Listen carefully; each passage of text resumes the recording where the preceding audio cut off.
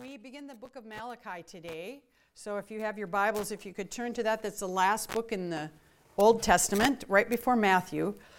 And I've got a question for you. Do you ever wonder what God wants from you? Like, do you ever wonder how you're supposed to act? Or what you're supposed to say? Or how you're supposed to live?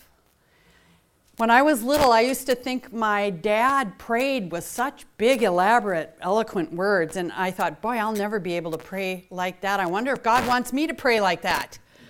I didn't even know some of those words, so I was a little concerned. And you know right now, all of you are laughing because you realize, no, it's not the words we use, it's our heart, and we can just pray in whatever language we normally use and pray to God and ask Him for what we need. But back then I wondered what God wanted. I didn't even really know. Today, as we're continuing our series, The Lord Has Spoken, we're beginning the minor prophet of Malachi, and God is speaking through him to the people of Israel. And He's telling them what He wants and where they haven't been doing what He had asked of them. It's, like I said, it's the last book of the Old Testament. Malachi, we don't read about any other place but here in this book.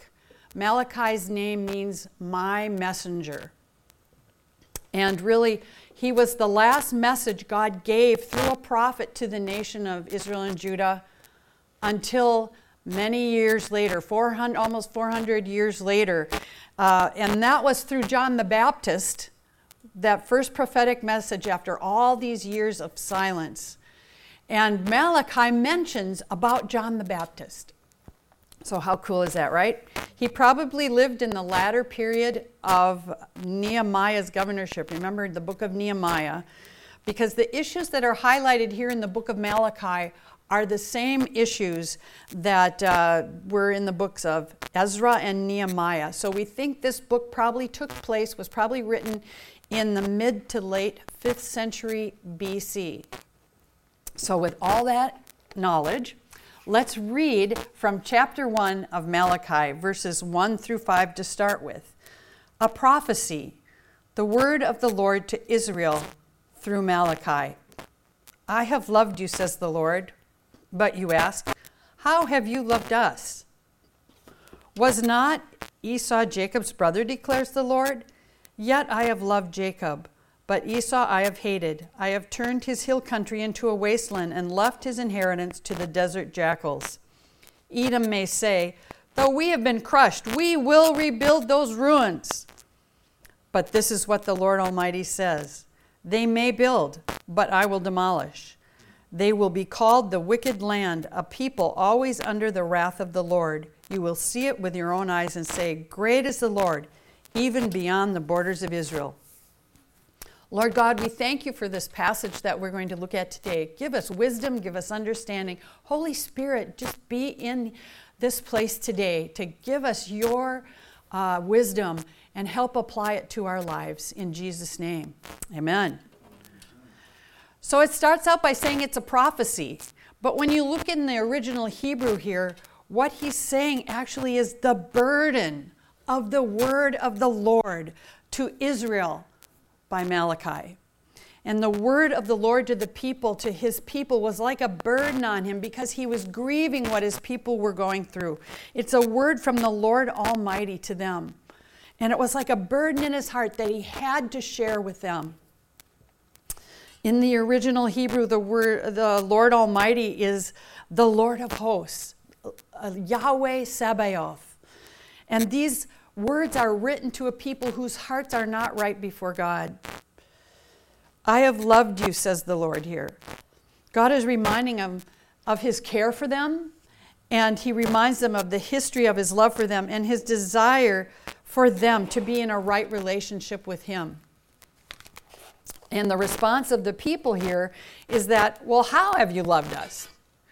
It's kind of a challenge to God because God's telling him, I've loved you. And they say, well, how's that? And they're asking him to give some kind of a proof, a challenge to God about the love that he's saying he's shown them. And this retort to God shows that their hearts are full of contempt. Because what they're doing here is they're looking at their own prosperity and their worldly glory as proof of his love for them. And when they're feeling like they're not really getting that, they're not getting those things from God, so they're questioning his affection for them, totally ignoring all the sinfulness as having anything to do with their current state. Today we're kind of like that too, aren't we? When we have lukewarm hearts, not really surrendered to the Lord Jesus Christ, and when we've removed ourselves by our actions from under his hand by moving away from him, we wonder why things are not going the way we want them to. We're not really following him by the rest of our life, and we're wondering, well, why don't I have those blessings? And we blame God rather than looking at our own hearts to see if we are right with God. That's what these people are doing. He says, I've loved Jacob, but Esau I've hated. Now that seems like kind of like unusual that God would say he hated someone. And really what that word means is not that he actually hated Esau, but that he had turned against Esau because Esau had turned against him. And Esau therefore was not chosen because he didn't follow God, but he went his own way. God chose Jacob because he was ultimately the one with the heart who would choose to follow God and do what God had asked him to do. So because of the disobedience of Edom, Esau's descendants, God had judged them. Pastor Steve covered this last week in the message about Obadiah, how God had said he was judging that nation for their disobedience and for how they had treated Israel. Here we learn that what happened was their hill country was turned into a wasteland, like a desert, like a place with nothing. A place of jackals, it tells us, where there's no inheritance for the people, but only destruction. But then verse 4 tells us that Edom didn't look at this judgment of God with a heart of repentance. They said, well, even though we've been beat down, even though there's nothing here, we can rebuild. We can return and rebuild. Instead of seeing that they needed to change their hearts, they just wanted to rebuild, basically pick up where they left off. Isaiah 9:10 through 11 says, the bricks have fallen down, but we will rebuild with dressed stone. The fig trees have been felled, but we will replace them with cedars. But the Lord has strengthened Rezin's foes against them and spurred their enemies on. And then in verse 13, but the people have not returned to him who struck them, nor have they sought the Lord Almighty. This is how Edom was treating God. They said, no matter, we'll just redo. They don't turn to God, and God allowed this to happen to them because he wanted them to turn back to him. He wanted them to come and repent of what they had done, and they didn't. The Lord Almighty says, they might rebuild, but I'll demolish it. In other words, they rebuild, I'll take care of it again. Until their hearts are right, they'll be called a territory of wickedness. The people against whom Yahweh will have indignation or anger forever. And this wrath of the Lord, this punishment of the Edomites, he says the good that will come of that is that other people will say, great is the Lord. They will see the greatness of God. Even beyond the borders of Israel, it'll be seen by everyone's eyes. And the spotlight that the Edomites were wanting to have for their own self-importance and their own thing that they thought they were so great, now is on them as they're destroyed, coming under that judgment of God. If we say that God's judgment in our lives is no big deal, you'll just fix the problem, just rebuild. What that shows is just like with the Edomites, the arrogance and pride of people who wouldn't take the warning to get right with God and continued in their ways of disobedience. So what was the sin of Edom? What do you think? What was the sin of Edom? Pride, yes. And lack of concern for the people of Israel.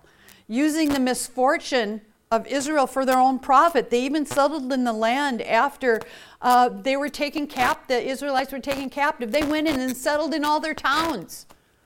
The arrogance and pride about their wealth and their strength. This is the example that God is giving the people of Israel, and then he turns and talks about them. Let's continue reading at verse 6.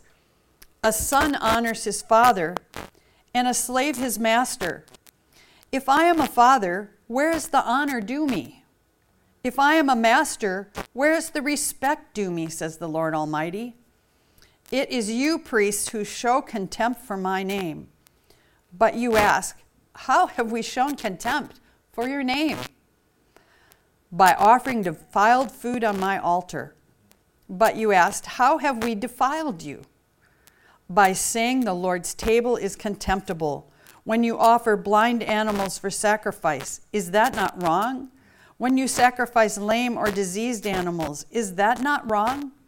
Try offering them to your governor. Would he be pleased with you? Would he accept you? Says the Lord Almighty.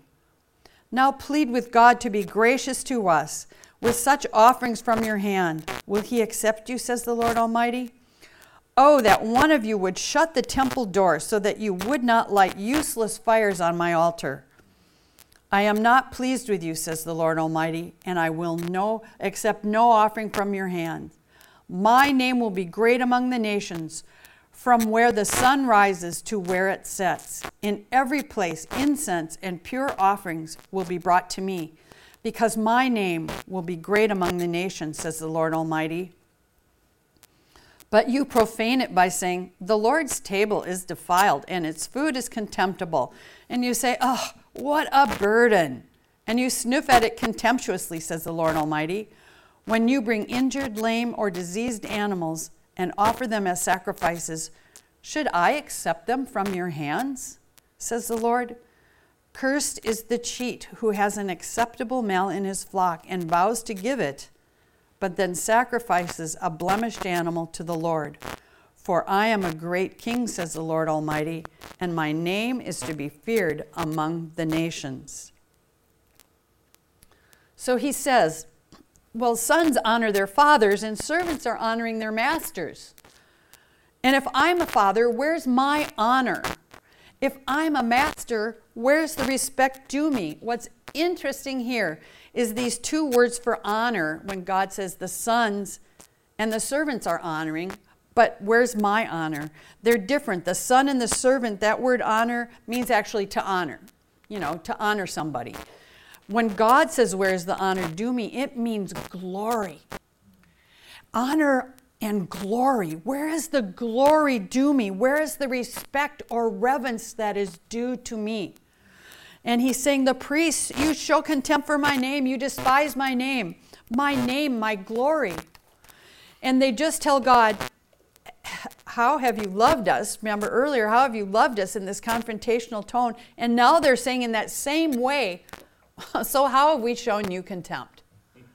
How have we despised your name? It's like they can't imagine that this is possibly true. They can't see it. And God tells them, you've offered defiled food on the table of the Lord. And what that means is the altar of the Lord. And God is giving them this opportunity here to repent, but they're just indignant.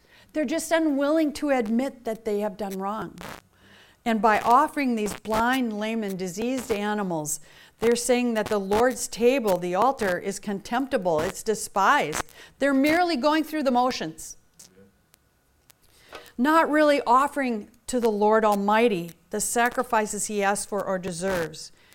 What he's referring to here is in Leviticus 22, 19 through 22, when Israel came out of Egypt and they became this nation set apart for God. He gave them the way that he wanted them to worship him. And what he said in Leviticus 22, 19, you must present a male without defect from the cattle, sheep, or goats in order that it may be accepted on your behalf. Do not bring anything with a defect because it will not be accepted on your behalf. When anyone brings from the herd or flock a fellowship offering to the Lord to fulfill a special vow, or as a freewill offering, it must be without defect or blemish to be acceptable.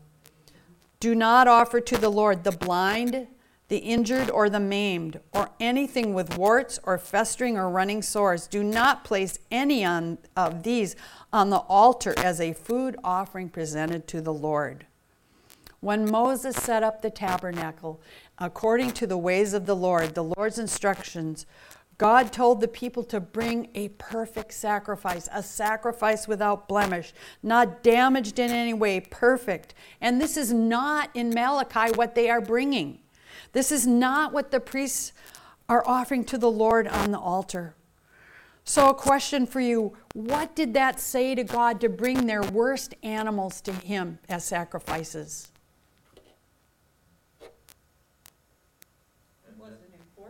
It wasn't important. That kind of lets you know how they look at the importance of God in their life. If they bring the lameness, so God is not on the top priority. It shows how they prioritize God in their life. God is not on the top priority, right? They didn't honor God. They didn't put him first. Their hearts were not open to the Lord. And God says, isn't this wrong? It's a rhetorical question. Of course it's wrong. Isn't that evil to offer lame or sick animals? And then he says, would you give that to the governor? Would you bring a diseased animal, a blind animal, something that's obviously looks not very good, as a gift to your governor? And most people think that this is probably Nehemiah here. Would you bring this to him? What would he think? Would he be pleased? Would he accept you? Because as you came before rulers, as you came before people in authority, you were supposed to bring a gift. And so he's saying, is this guy going to receive this and say, come on in? And he's saying, what a contrast. Here's the governor, and you wouldn't give a gift like that to him, compared to the Lord God Almighty, the maker of heaven and earth, and you don't give a suitable offering before the Lord. God then pleads with them to repent, to cry out to him for the grace that they needed. But will he accept such offerings as these other offerings that they're giving? And the answer is no, because he told them centuries ago what was required of them. And they've become greedy. They've allowed the greed that they have to overrule their relationship with God. They've kept the best for themselves and given the sick and the lame, the worst they had, to the Lord of hosts, Yahweh Sabaoth. And God speaks to the priest and said, oh, that you would shut the doors of the temple. And Pastor Steve, if you could put that slide up for me. What he's probably speaking of is this door here. Down, the temple is the big part of this. This is the temple. He's probably speaking of these doors here, because if you would go to the next slide, please. The layout of the temple is this. These are the doors I was pointing to. This is the big temple up in here. When they would come in here, here is the altar. They would come and present the animal here, and the priest would come up the ramp and come to the altar and sacrifice the offering before God. And he's saying, just shut the doors.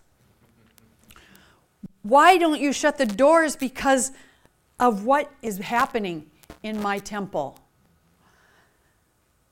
In Leviticus 16, verse 11 and 12, it talks about how Aaron, the priest, shall bring the bull for his own sin offering to make atonement for himself and his household.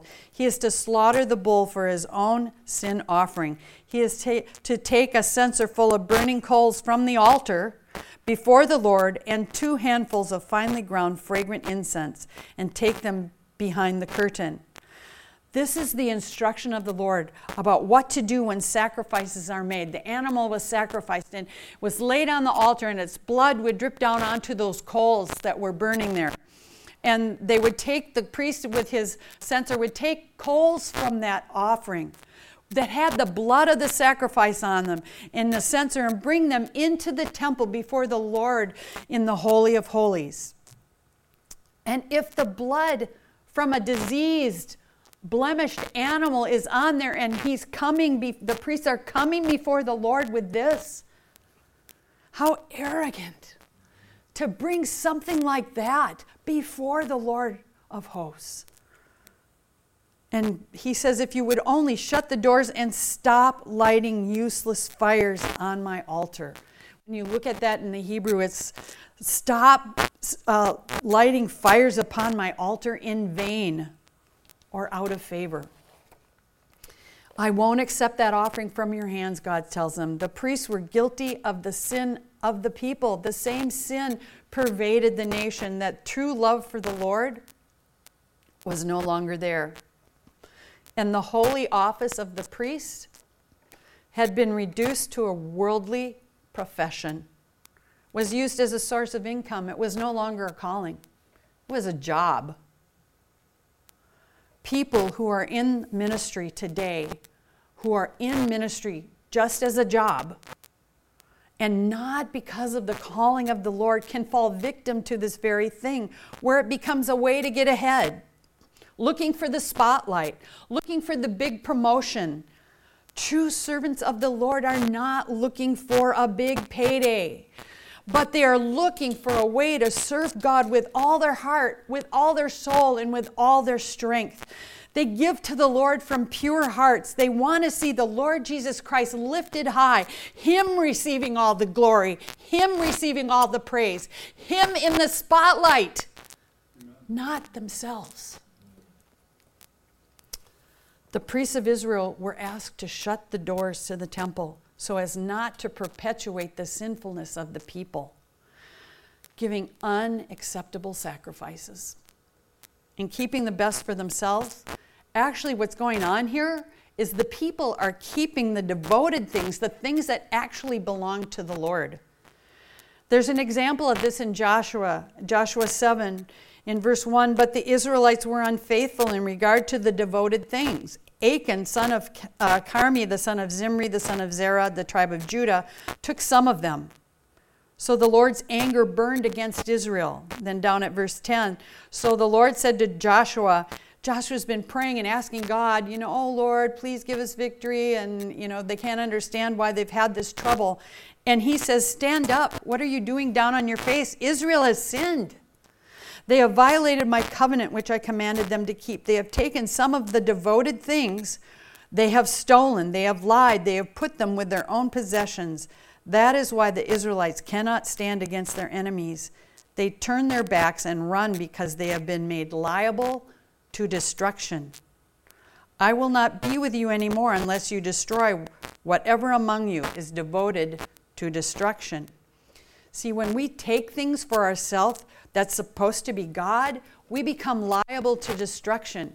If God says that we're supposed to give back to Him out of what He's given us and we hang on to it because we become greedy, then that whole source of income, that whole source of what we have, everything we have, becomes liable to destruction.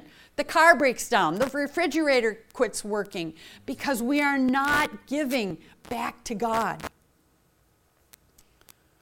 The people that Malachi is written to have kept the offerings for themselves. Instead, they've given the sick, the blind, the lame, the blemished animals that they couldn't probably even sell. They couldn't give it away. It's cast-offs. And they've given it to the Lord God Almighty. So what are offerings supposed to be like for them and for us?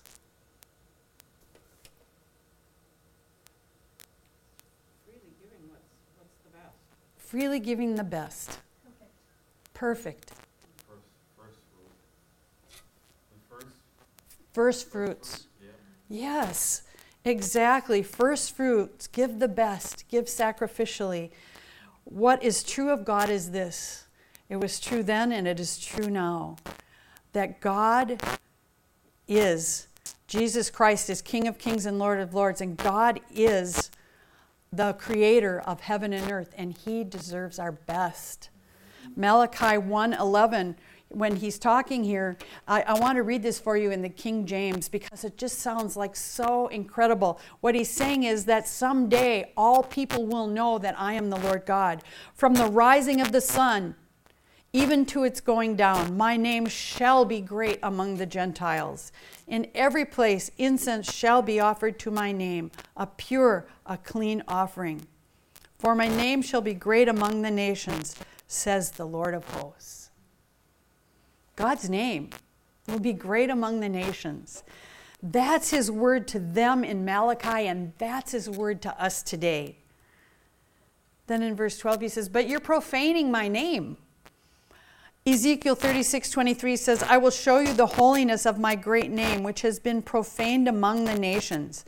The name you have profaned among them. Then the nations will know that I am the Lord, declares the sovereign Lord, when I am proved holy through you before their eyes.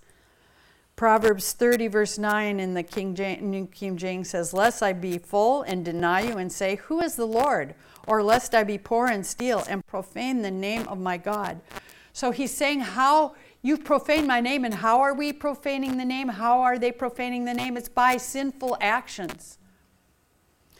God's holiness is on display when we are obedient to him, when we actually surrender our lives to him. And these people had profaned the name of the Lord by their sinful ways, by saying that the Lord's table was contemptible. And then he says that the priests are saying, oh, what a burden.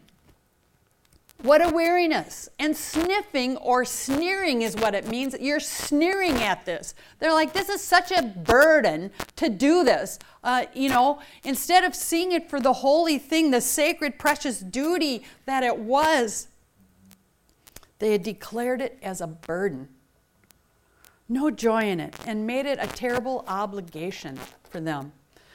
Looking at it from the perspective of a job they no longer really enjoyed, and instead of seeing it as this awesome responsibility that they had to come before the very creator of the universe, to offer sacrifices to him, to his great name. When you no longer love God and make him first, you start excusing your behavior. You even sneer at the things you once revered. And you bring the stolen, diseased, and lame things to God. It costs little or nothing to give that. King David, when the judgment was upon Israel, saw the angel of the Lord on Mount Moriah, ready to draw the sword. This was a place of sacrifice, and on that mountain, at that place, was a threshing floor. In 2 Samuel 24, it says, then the king said to Araunah, no. Araunah had said, I will give you this. And he says, no, I will surely buy it from you for a price. Nor will I offer burnt offerings to the Lord my God with that which costs me nothing. So David bought the threshing floor and oxen for 50 shekels of silver. See, there's something about giving that which costs you nothing that shows such a lack of love, such a lack of reverence for the Lord God. He says in verse 13, then, should I accept these unacceptable offerings from your hands, says the Lord? Here again, another rhetorical question. They already know. These types of sacrifices, lame, stolen, sick, are not acceptable. And anyone who keeps these for himself, the right sacrifices, the pure, unblemished sacrifice, becomes cursed because they have kept the devoted thing for themselves. And God reminds them of who he is once again. He says, I am a great king, says the Lord Almighty, and my name is to be feared, to be revered among the nations. So as we look at this today, we can say, well, what does God want? What can I find out from this about what God wants? Well, the first thing is that we need to love God with all our heart, soul, and strength. Mark 12:30 says, love the Lord your God with all your heart, with all your soul, with all your mind, with all your strength. Jesus said that. That means we don't just add Jesus into what we already have and what we do, and nothing really changes in our relationship. It means that we repent of our sins. It means that he is the focus of all we do. It even affects how we interact with other people. Even in our jobs, we do that work as if we're doing it for him, for his glory, with honor and integrity, living lives that honor and glorify him, righteous and holy lives with nothing held back, with all our heart, all our soul, all our strength. And then what God wants is to give your best to Jesus. Not just the leftovers, But the first and best, if all we do is fill our days with selfish things, then we don't have time for God. Our day should begin with the time committed to Him, to read His Word and to pray and spend time in His presence, listening to what He puts on our heart for that day. There's a saying about how we need to give of our time, talent, and treasure. All of these should be part of our sacrifice to God. Each should be part of what we give the Lord Jesus Christ. Give our best to Jesus. And then third, trust God for the outcome. Part of the reason these people in Malachi 1 gave God unacceptable animals, gave Him blind, lame, blemished, even stolen, it says, was because they didn't trust God. They didn't trust God. They felt that they had to hoard what they had. They had to be greedy about what they had, and they couldn't afford to give any of it away, not even to God. And so the only ones they would give would be the damaged stuff that they couldn't sell anyway. They didn't trust God. And God is saying to them, no, give me of the first fruits, the best of what you have, because then I will bless you, and I will bless the rest of what you have when you give to me first. I am the great Lord Almighty. So love God with all your heart, your soul, and strength. Give of your best to Jesus. And 3, trust God for the outcome. Would you stand with me as we close? God wants us to surrender all of our heart, all of our soul and our strength to Him, as I've said, not as an obligation, not as a weariness, but as a joy, because we have a relationship with the Lord God Almighty. So everyone, if you just bow your heads, if God's been talking to you about an area that you need to make right with Him, to give all of your who you are to Him and trust Him with your future, to make that commitment today to give God all. And don't give to God what costs you nothing, but to give Him your all. Give Him your best. If you make that commitment today, just raise your hand. Thank you. Thank you. Pastor Steve, if you could play that. As this video is playing, I just ask you to just take time and just pray and commit what you have to the Lord.